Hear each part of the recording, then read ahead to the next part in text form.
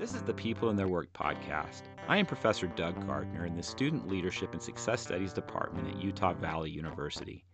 In this podcast, you will hear the first-person stories of people journeying through their education, work, and career decision-making. Katie Atkins is a vice president of finance. After obtaining quite a bit of experience through multiple positions and working for a variety of companies, Katie decided to go back to college and earn her degree. Her primary motivation for going back to school at Utah Valley University was being an example to her son. I grew up in Utah County, except 2 years that I lived in California. In those 2 years, it was elementary school, 4th, 5th grade, and I had teachers that were very passionate about oceanography and the ocean and biology, and that stuck with me, and I loved that. I had a very good interest in that I thought would be my career. I thought I would be a marine biologist, and I kept that thought all through high school. In my senior year, I took an accounting class that I was really good at. I went to the FBLA competitions up in Salt Lake, did really well, but I didn't think anything of it. Accounting made sense to me, the debits and the credits and everything balancing, and you do something on one side and you've got to do it on the other, and it made sense to me, but again, I didn't think anything of it. A week after I graduated from high school, I got a job at a little computer store in Orem, and they weren't a customer-facing computer store. They sold like laptops to Oracle. Huge, huge company, right? They needed a receptionist. I felt like I could answer phones and greet customers as they came in. Well, you don't have customers coming into this store because everything was shipped. No customer-facing interactions. I quickly found myself bored. That's not how I thrive. So I asked how I could help out. I started taking sales calls. I started helping in shipping. I started with, helping with inventory. Started helping the owners, mark up paperwork so that they could easily read what they needed to find in a document. And it was a lot of fun. It was a lot of fun from being bored to actually feeling like I was productive. I did that for 6 months and decided I wanted to go to Utah State University and join some of my cousins that were living up there. The company, when I left, they said, open door for you whenever you want to come back. You were a great employee, so come back and if you want. I went to Utah State for a couple semesters, came back in the summertime, went back to that company, and I started in their accounting department. I was given responsibilities that ended up growing into being the finance manager and being in charge of that big Oracle account. And from that, I learned how to put together big presentations for larger companies. And here I was, 19 years old, doing these fun things, right? Quickly found myself married with a child on the way, decided I need to go back to school because I can't just go on in finance and not have a piece of paper to back it up. So I decided to go to school part-time, work full-time. I had my son. A couple weeks later, I'm back to work full-time. Then quickly found myself divorced and a single provider for me and my son. That's when work really wasn't a choice. But that was okay because I had parents that taught me how to work hard. I had grandparents that taught me how to work hard. And I enjoyed it, and I liked seeing something come from the work that I did. In addition to working with other people and seeing how they could move up in a company or advance themselves. And I feel like that's something that has carried with me my entire career. I was with that company for about 5 years. And out of the blue, 1999, .com's just right around the corner. I get a phone call and say, hey, would you like to come over and apply for our controller position? And I thought, okay, I think that's the next title in this accounting world. So I went and I applied, and sure enough, got the job. And it was probably one of the hardest things I've ever done was to give notice to that first company because they were so good to me. And I still keep in contact with a lot of the employees from that company. And that was 25, 26 years ago. So the relationships have been important to me. 1999, go to this .com. It's all rosy for about 8 months. And then the .com bubble burst. And I could quickly see that this was not going to last, or it wasn't going to last very long. I started looking for another job, joined a company called Advanced MD, At that time, it was called Medical Software Solutions, later renamed Advanced MD. And they're a really, really big company now.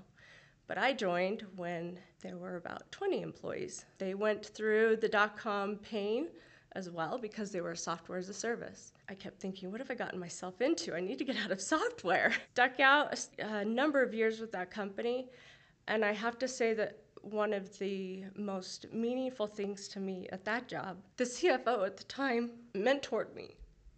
All of those 8 years, she saw something in me that I didn't see in myself. And that has been what has made me successful to this day. It's something that I try and do with every person that I work with. I was with that company for 8 years. I was with them through their first acquisition from a private equity firm, a number of months after that.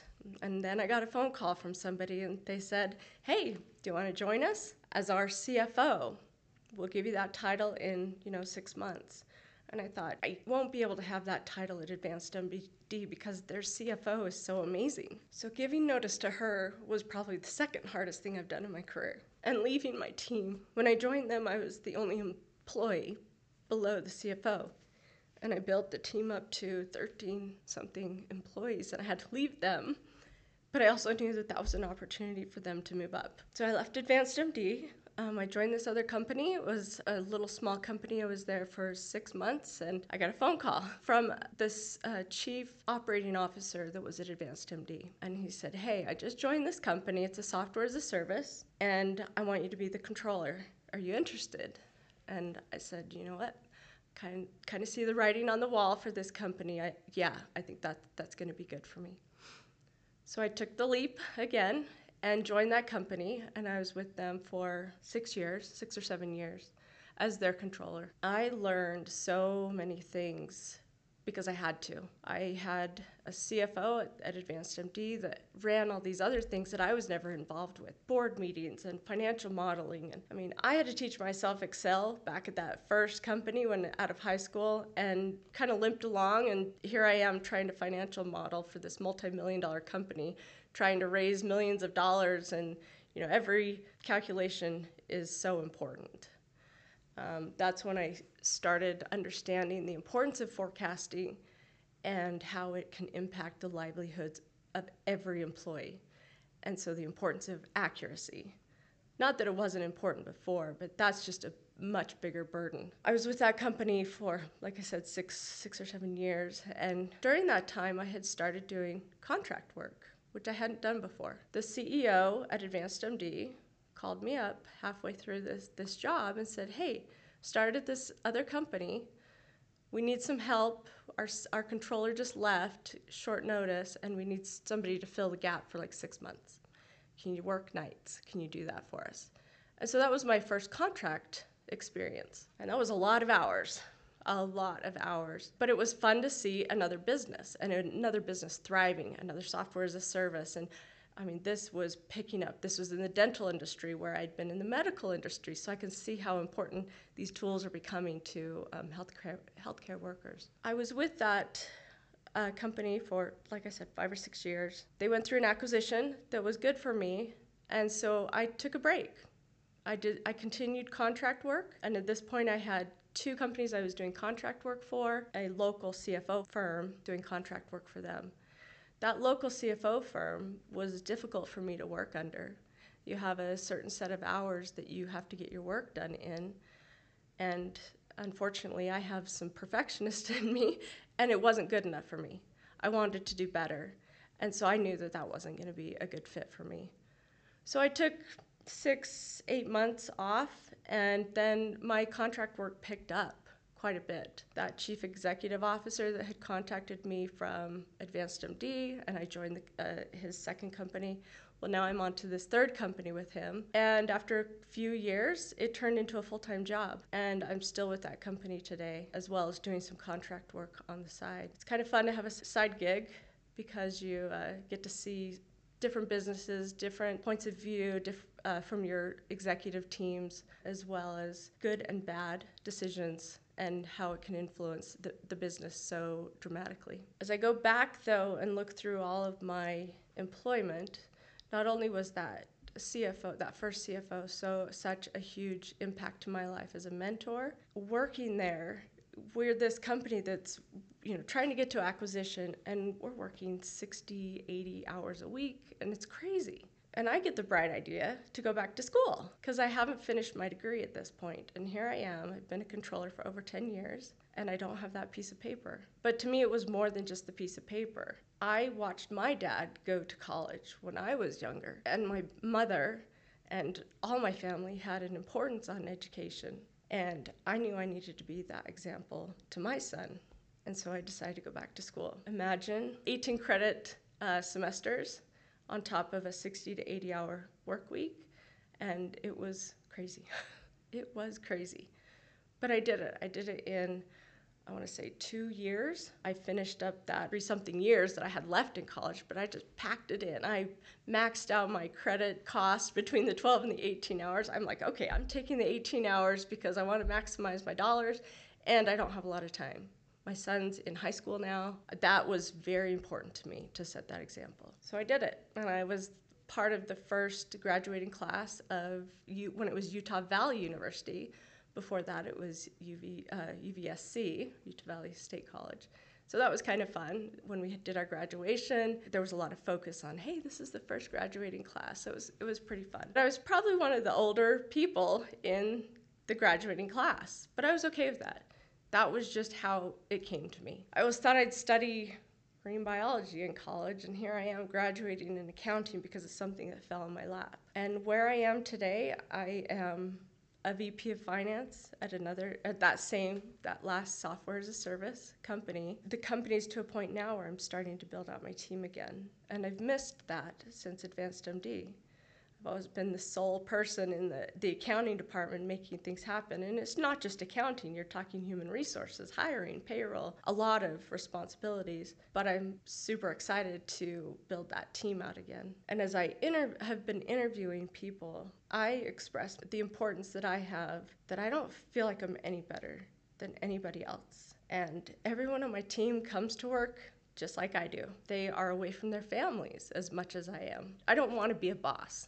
I just want to be a coworker that we get stuff done, because those are the type of people I've worked with. If I felt like a boss, I think I would need to change. I work with people that had amazing educations, bachelor's, master's, multiple master's degrees. That wasn't ever, it was something I thought about, but not anything that forced me to go back to get my education. I feel like I picked up my skills along the way by actually researching how to do things.